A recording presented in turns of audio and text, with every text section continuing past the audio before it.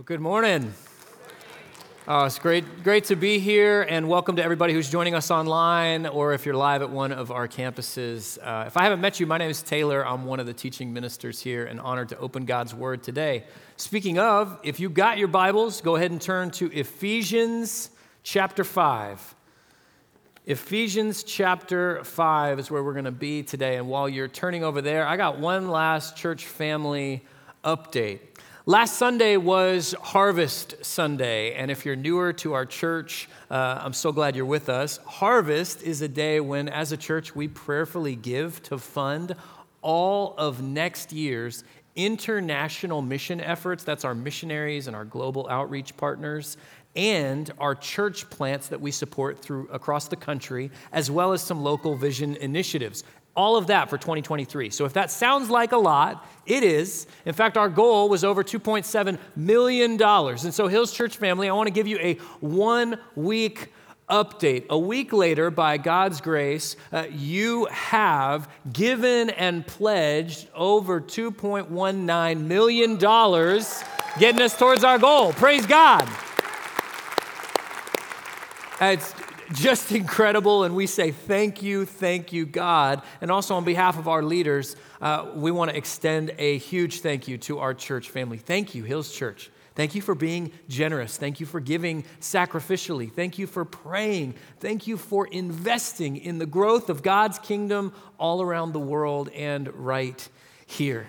And to those who just heard that update and you're like, oh man, we were out of town, or we forgot, or I didn't know about that, I want you to know you haven't missed out on your opportunity to give. And so I'd invite you to join in our harvest offering. And you can do that at thehills.org/harvest, as by God's grace we head towards reaching and perhaps even exceeding our goal for this year. Having said that, just entering this Thanksgiving week, even on the heels of an update like that, there's so much to be thankful for. And at the same time, we are heading into, and some of us are already in the midst of, the holiday whirlwind. And I was praying and thinking about what kind of word to bring on the cusp of this season that can often be so crazy. And so I as I prayed, felt drawn to this passage. It's a message that I've given before at other churches, but never actually preached here. And specifically was thinking about that it's just kind of one of those really simple messages, because all of us have so much on our mind, on our plate, maybe a long list of to-dos that you're already thinking about for later today or for this week in preparation of who's coming or where you're going or what you're cooking. And so we're going to do something really basic, which means first, for those who are newer to our church or maybe newer to faith, I'm so glad that you're with us today, or that you're watching or listening online. This is a great message for you, especially if you're exploring what it means to be a follower of Jesus. And for those who have been walking with Jesus for a long time or part of our church for a long time, this is a great word and reminder for every single one of us. I'll be preaching to myself, because none of us outgrow the truth in God's word. Amen? And so having said that, I want to read this passage for us. Ephesians 5, verse 1 and 2. Follow God's example, therefore, as dearly loved children, and walk in the way of love, just as Christ loved us and gave himself up for us as a fragrant offering and sacrifice to God. And this is God's word for us today. Here in these two verses, there are some things that God wants us to know, some things that are foundational for every Christian that we need to know. And if you're taking notes, we're going to start really simple with this. God wants you to know who you are. God wants you to know who you are. Listen again to these words. Follow God's example, therefore, as, read these words live at our campuses, dearly loved children. God wants you to know who you are. That is because identity drives activity. Who we believe ourselves to be will affect what we choose to do. So let me give you just a simple framework here to understand identity, because sometimes it's actually a little bit more complicated than we sometimes make it sound. Some identities are inherited. That's how I've been told to see myself.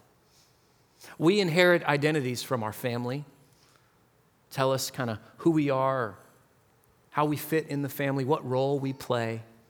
We inherit identities from our circle of influence as we grow up and mature into adulthood. And so we kind of learn to see ourselves as that type of kid in the group, that type of person. We can even inherit identities from society that tell us, based maybe on the way that we look or what we have or what language we speak or what nation we're from, how we are seen. But there are other identities that are not inherited. They are performative. Performative identities are how I want to be seen by others and how I work to be seen by others. And so it may be that in your workplace, there's a performative identity that you want to be seen a certain way. She wants to be seen as this kind of professional. He wants to be seen as this kind of leader. And so that's what we kind of work and strive and perform for others to see in us. There's performative identities in all kinds of spaces. Maybe in your friend group, you perform to try and fit in. That even happens inside of church. In fact, I would bet that it happened to some of us, even on the way to church. Like I'm picturing and imagining a familiar scenario for some of you. It's a family in the car, and there's mom and dad, and you're driving, and there's kids in the back, and you know there's just people bickering and fussing, and it's one of those mornings. What are you doing? Don't touch me. He's messing with me. I will pull this car over. Everybody, be quiet. Hush up. We got to get in the car. Get to the parking space. We're late. And then you walk out and the performative identity shows up. Everybody, hush up. Hey, brother, it's great to see you this morning. So glad to be here in the Lord's house, gathered together. Oh, man, there are inherited identities, how I've been told to see myself, and performative identities, how I work to be seen by others. But listen close. When God calls us his dearly beloved children, that is not an inherited identity. It's not a performative identity. It is a restorative identity. Not how I'm told to see myself, not I got to work to earn to be seen this way. God's is, this is who you were always made to be. God offers us a restored identity based on who he knows we were made to be. This is why the Apostle Paul, I believe, beginning in Ephesians 1, verse 5 says, God decided in advance to adopt us into his own family by bringing us to himself through Jesus Christ. This is what he wanted to do, and it gave him great pleasure. Somebody needs to hear, God did not begrudgingly welcome you into his family. No, God decided in advance because he made you and he knows who you have always been made to be. And that's to be his child. And for some of us who still struggle to believe that, Paul doubles down in chapter 2, speaking specifically in Ephesus to a group of non-Jews who didn't feel like they were part of the chosen people. And he writes a word to all Christians. Consequently, you are no longer foreigners and strangers, but fellow citizens with God's people and also members of his household. Oh, you're part of the family. This is foundational for Christians. You are a beloved son. You are a cherished daughter. This is who God has always intended that you would be, and he has offered you a restored identity, not based on what others have put on you, and not based on how you try and present yourself. The real you restored to be his child. And the thing is, for a lot of us, we're like, this is foundational. This is basic. And it's like, I've heard this message. I've sung these song lyrics. I get it. I'm a child of God. But the struggle is each one of us continue to wrestle with some deep-seated competing identities, don't we? That rear their head at different moments. So I heard a story that kind of blew my mind. It's from northeastern Germany. There were some irrigation workers that were flying over this German forest, and they were doing an aerial survey. And while they're flying, these workers looked down and they saw something that shocked them. And they documented it with pictures that began to shock all of Germany as the imagery was spread, and it shocked the world. And from that plane in northeastern Germany, looking down at this forest of evergreen trees, this is what they saw. There's still some debate as to how exactly this happened. How does swastika end up in the forest? But it is believed that Nazi supporters planted these seeds in the 1930s. And guess when this discovery was made? 1992. Some 60 years later, all of a sudden, it's discovered what had been planted long ago. I've read a little bit more about this. And so this is an evergreen forest, but these trees that have changed colors, they're not evergreens. They're called larches. And most of the year, they're the same color as the evergreen. And the reason it took so long to discover is because there's only a limited time of year when they change color. So let's get really practical for a second. Each of us grow up with seeds of our identities, inherited and performative. And let's be real, as we head into the holiday season, maybe not for all of us, but for a lot of us, we are going to find ourselves at the table and sitting down and spending time with people who, whether they intend to or not, can re-trigger those identities. We can end up around some of those old friends or some family we only see every so often, and it's like the leaves of our heart can change color and we kind of revert back. What does that look like for you?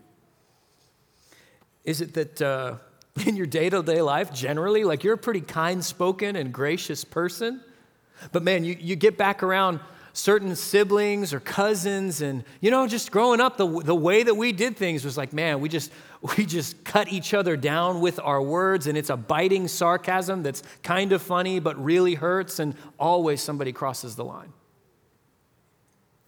Is it that you feel pretty respected by your friends and coworkers in your daily life, but man, walk across the threshold of your parents' home, and it's like you carry again the mantle of disappointing child?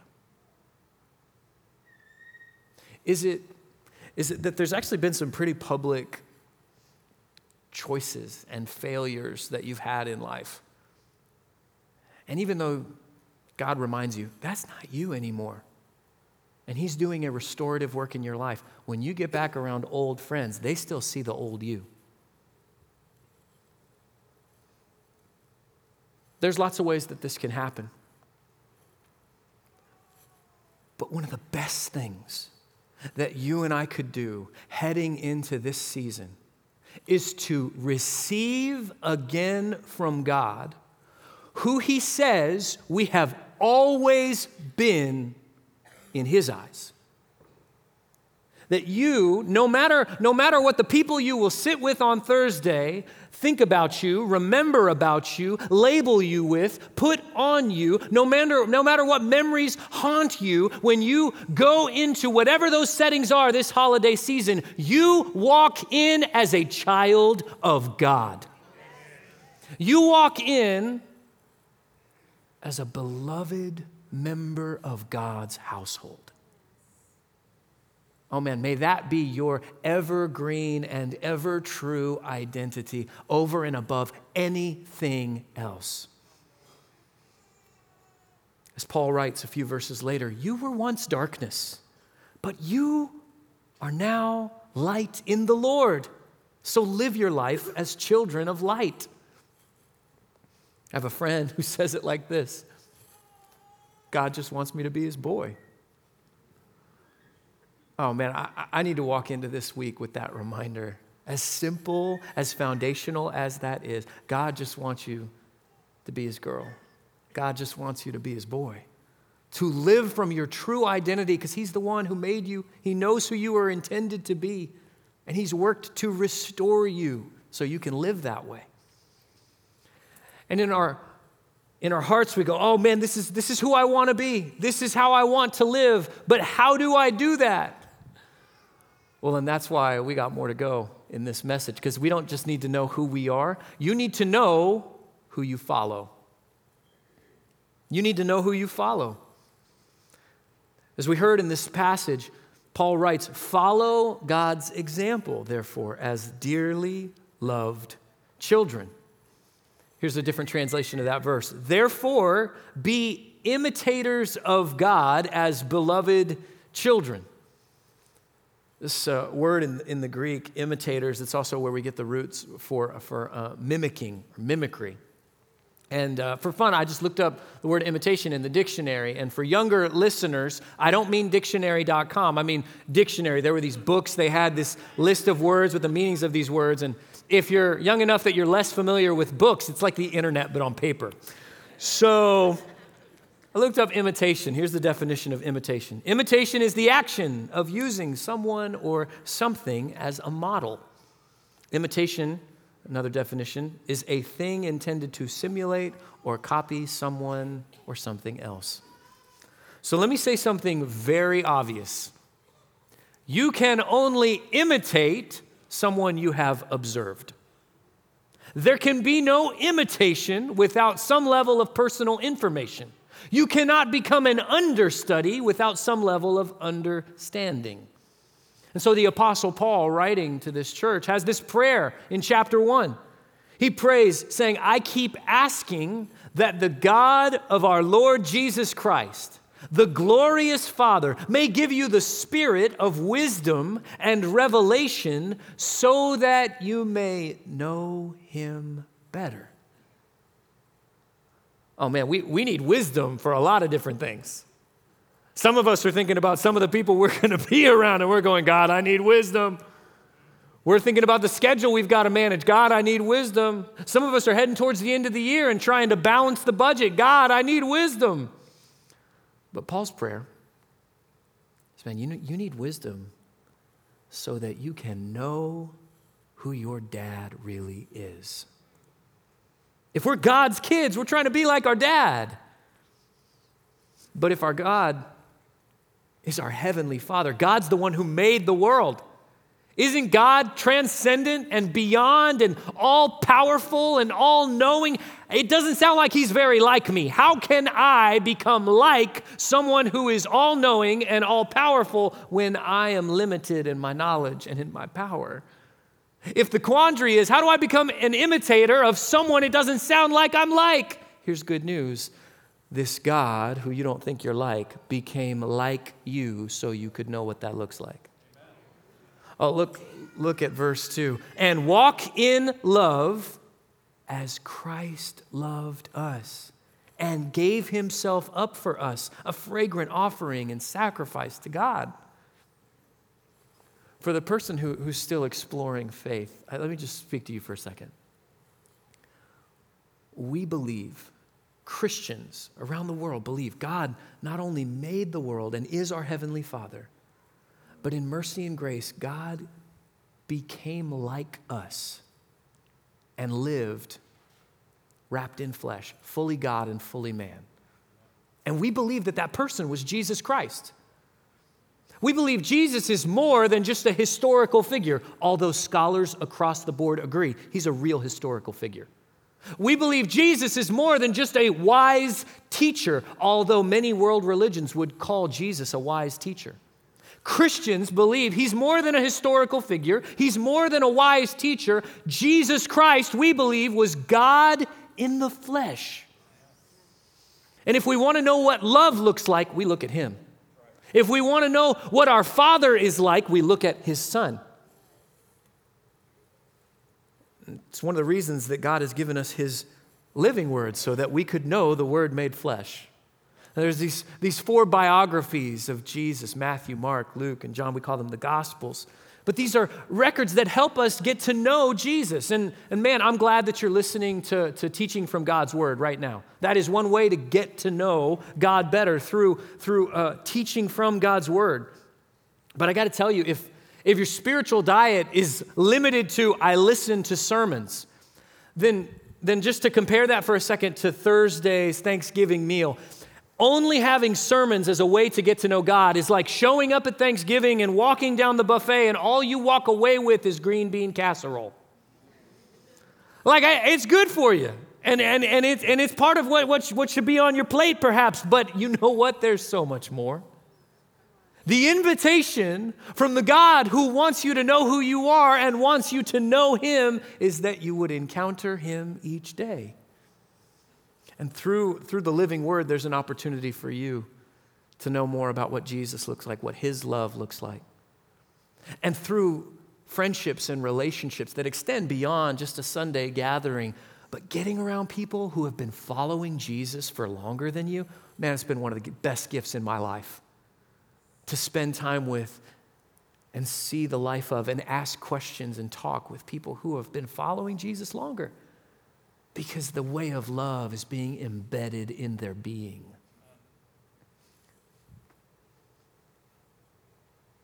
And so if you want to know what love looks like, when you look at Jesus, love took Jesus not just to the crowds where He would speak and serve and care. Love took Jesus to the cross. And on the cross, followers of Jesus believe He became, Paul's language is our sacrifice, our offering to God. Because we've rejected Jesus in so many different ways, rejected God. And yet to be restored as dearly beloved children, God was willing to die for us. That's the way of love, self-giving sacrifice. So if you want to know why do these two things matter together, know who you are and know who you follow, let me just show you this little simple equation. Because who you are plus who you follow equals how you live. Who you are, who you believe yourself to be, plus who you follow, who you allow to influence you or point the way forward for you will result in your way of life. And if for a second you're going, yeah, I don't know how I would have described my identity, and I'm not exactly sure, I don't think of myself as always following people, then maybe reverse engineer that equation for a second. Look at how you live. Look at how you spend your time. Look at what you value. Look at what you invest in. Look at your relationships. And ask yourself, is this the life of someone who knows they are a child of God and who is allowing Jesus to be the one setting their way of life? Every time that I ask myself that question, every time I reverse engineer and start with how I live, I feel a sense of conviction because I realize there are often lesser identities I'm tempted to live in again, and that there are values and people who influence where I point my heart's attention. And in those moments, we can start to feel stuck. Let me help you think about it like this. So I've got 2 kids, and my oldest is about to turn 6 later this month. And so I've been getting nostalgic as a dad and thinking about my son, Finn. About 5 years ago, he was at this place where he was learning to crawl. And I actually had a moment that I shared with our whole church about 5 years ago. And I got nostalgic, and I was like, I just want to show this again because it's actually a great way to help us understand what's happening here in Ephesians 5. So my son, Finn, was at the stage where he'd crawl. Here's video proof of concept. He was at the stage where you could set him down anywhere and he would just start crawling to you. Put him on hardwood, he'd crawl to you. Put him on carpet, he'd crawl to you. Take him outside, the kid would crawl straight to you. Put him on tile in the kitchen, he'd crawl to you. But one day, we set him on grass.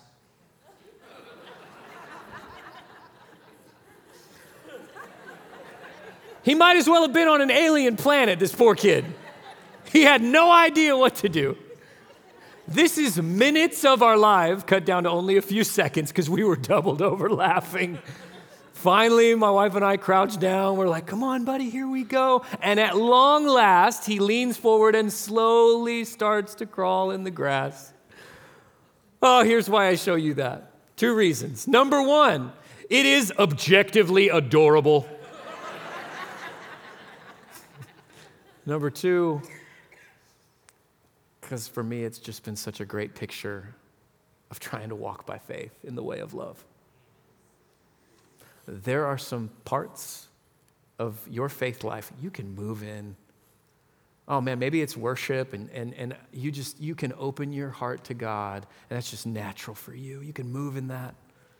Maybe God's made you with a servant's heart. And when you see people in need, or when you see, oh man, the dishes are piling up, or the chairs are being put away, you just jump in. You just can't help it. It's how you are. You move in Christ-like service. Maybe you're an encourager, and you can't help but call out the best in other people and show them as God-given gifts in them.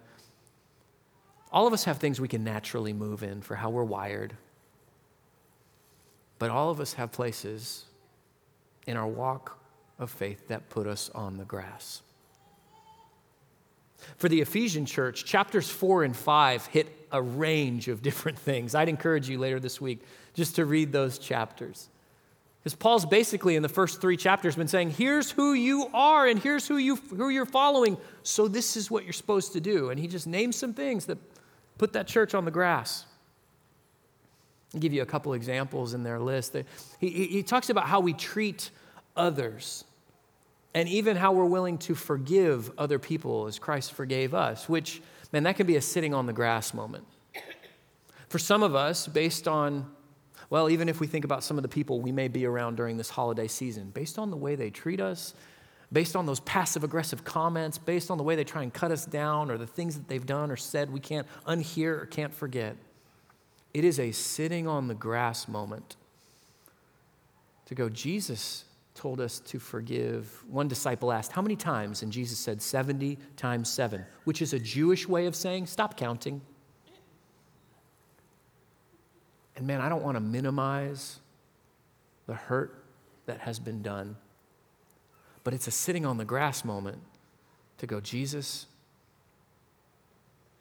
help me see that forgiveness is not about excusing what somebody has done to me. It is about displaying what you did for me.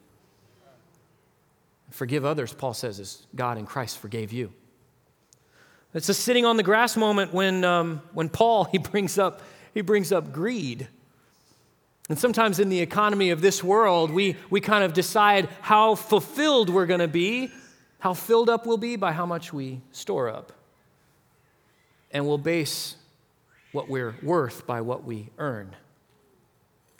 And it's a sitting on the grass moment to realize, no, actually, God doesn't base my identity on my salary or my Christmas bonus or if I can get all the gifts that are on the list for the kids.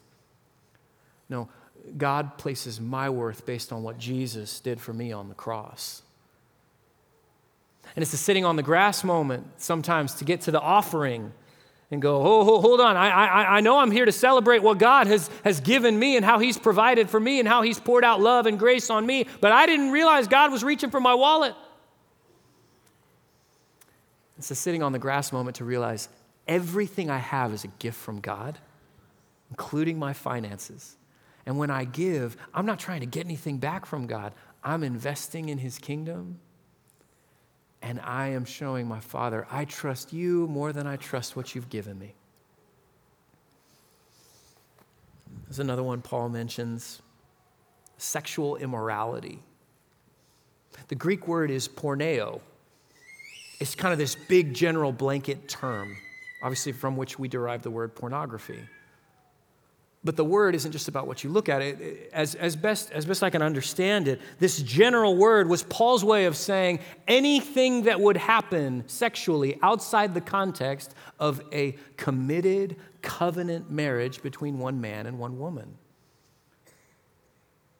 And there's a lot of differences between ancient Ephesus and our modern world. But one similarity is that in both settings, the prevailing narrative is, what you do with your body, not that big of a deal.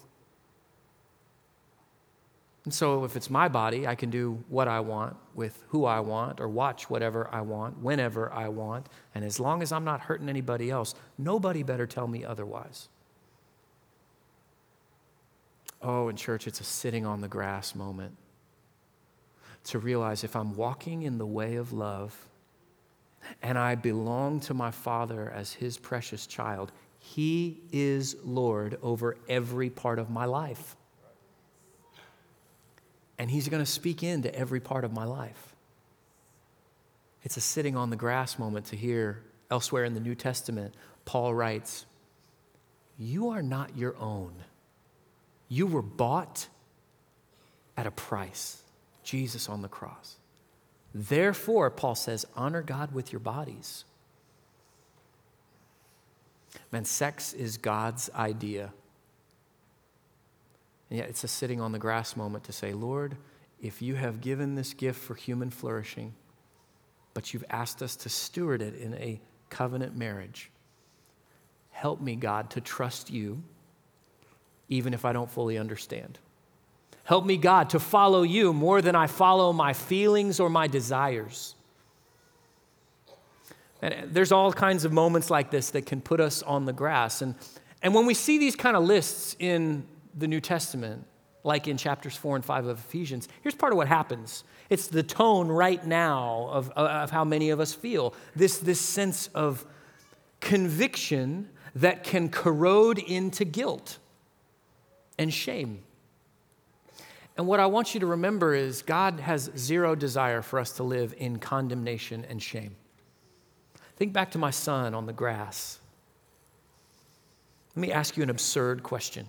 If he had not crawled that day, would I still love him the same? I would never love him any less. He's my child. And for all the places where you struggle to obey, where you sin and feel guilty, where you fall back into old patterns or old identities, Jesus Christ was willing to go to the cross for you because God wanted to redeem and restore you, which means every time that you sin or fail or mess up, you are meeting more of the grace of God poured over his beloved child. You can't out-sin his grace and his mercy. Oh, beloved child, just know God loves you just the way you are. He just loves you too much to leave you that way. And he invites us into life with him as we were meant to live.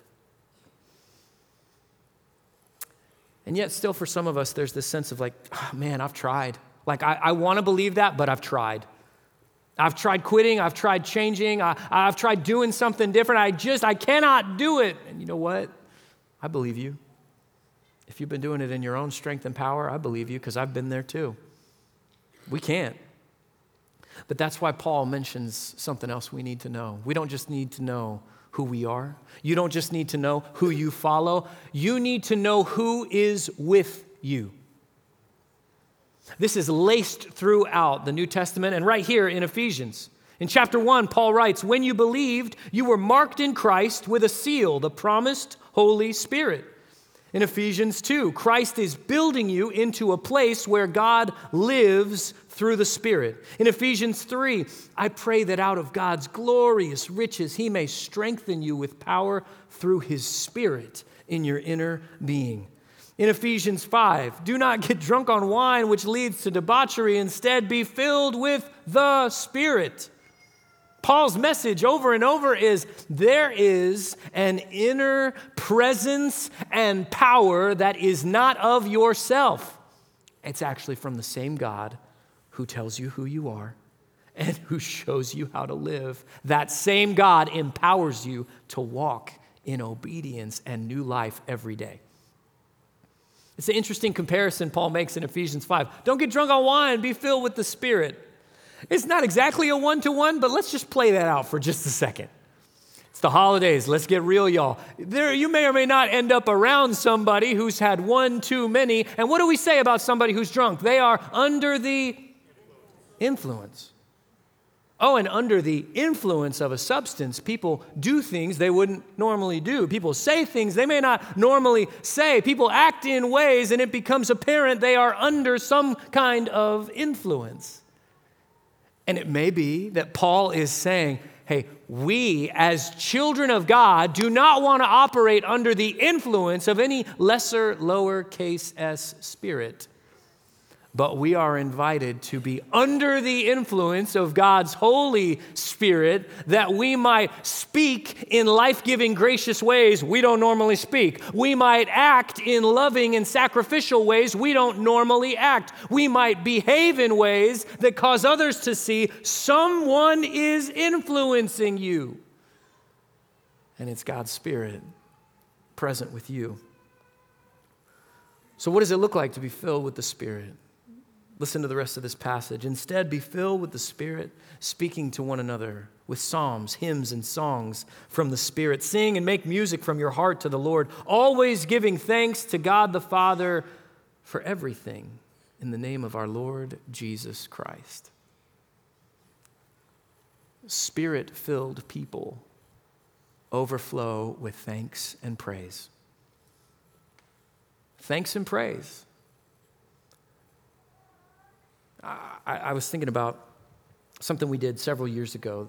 Our senior teaching minister, Rick Atchley, and his wife, Jamie, they opened up their home. And the Atchleys invited over elders from our church and then a couple of ministers. And we just had some dessert, some pumpkin pie, and spent some time together. And at one point, we circled up, and Rick said, all right, we're going to go around this circle, and everybody's going to say one thing about our church.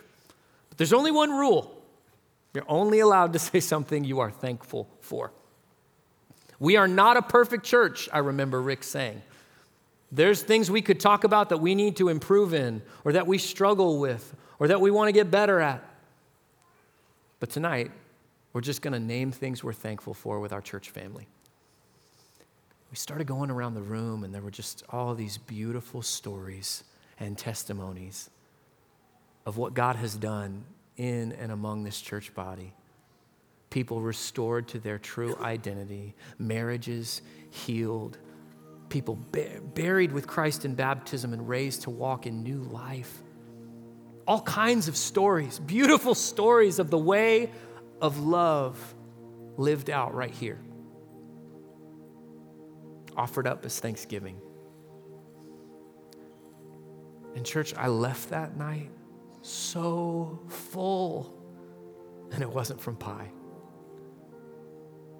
And this week, this season, there is an opportunity, an invitation from the Lord to be filled with His Spirit afresh as we name what we're thankful for, as we speak in life-giving and gracious ways to those around us, and as we walk into whatever your Thursday looks like as children of God.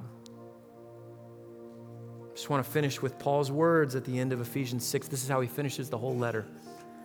Peace be with you, dear brothers and sisters, and may God the Father and the Lord Jesus Christ give you love with faithfulness. May God's grace be eternally upon all who love our Lord Jesus Christ. Let's pray together. Oh, Jesus, we just want to say thank you. We thank you for what you have done, for all that you have provided, for all you are doing and have promised to do. And we praise you for who you are. Perfect, sinless, full of light that you shine into our hearts. I bless my brothers and sisters right now in Jesus' name to know who they are as restored and redeemed, beloved children who belong to our Heavenly Father. I bless them in the name of Jesus to know who they follow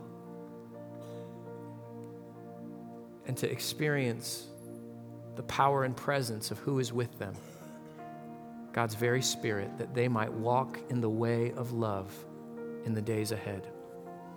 And I pray for all those who have yet to believe in Jesus Christ. May they hear today's message as an invitation to find the Savior who loves them so much He died for them, and to receive the restored identity God has always wanted for them. I pray this In the powerful name of Jesus, amen.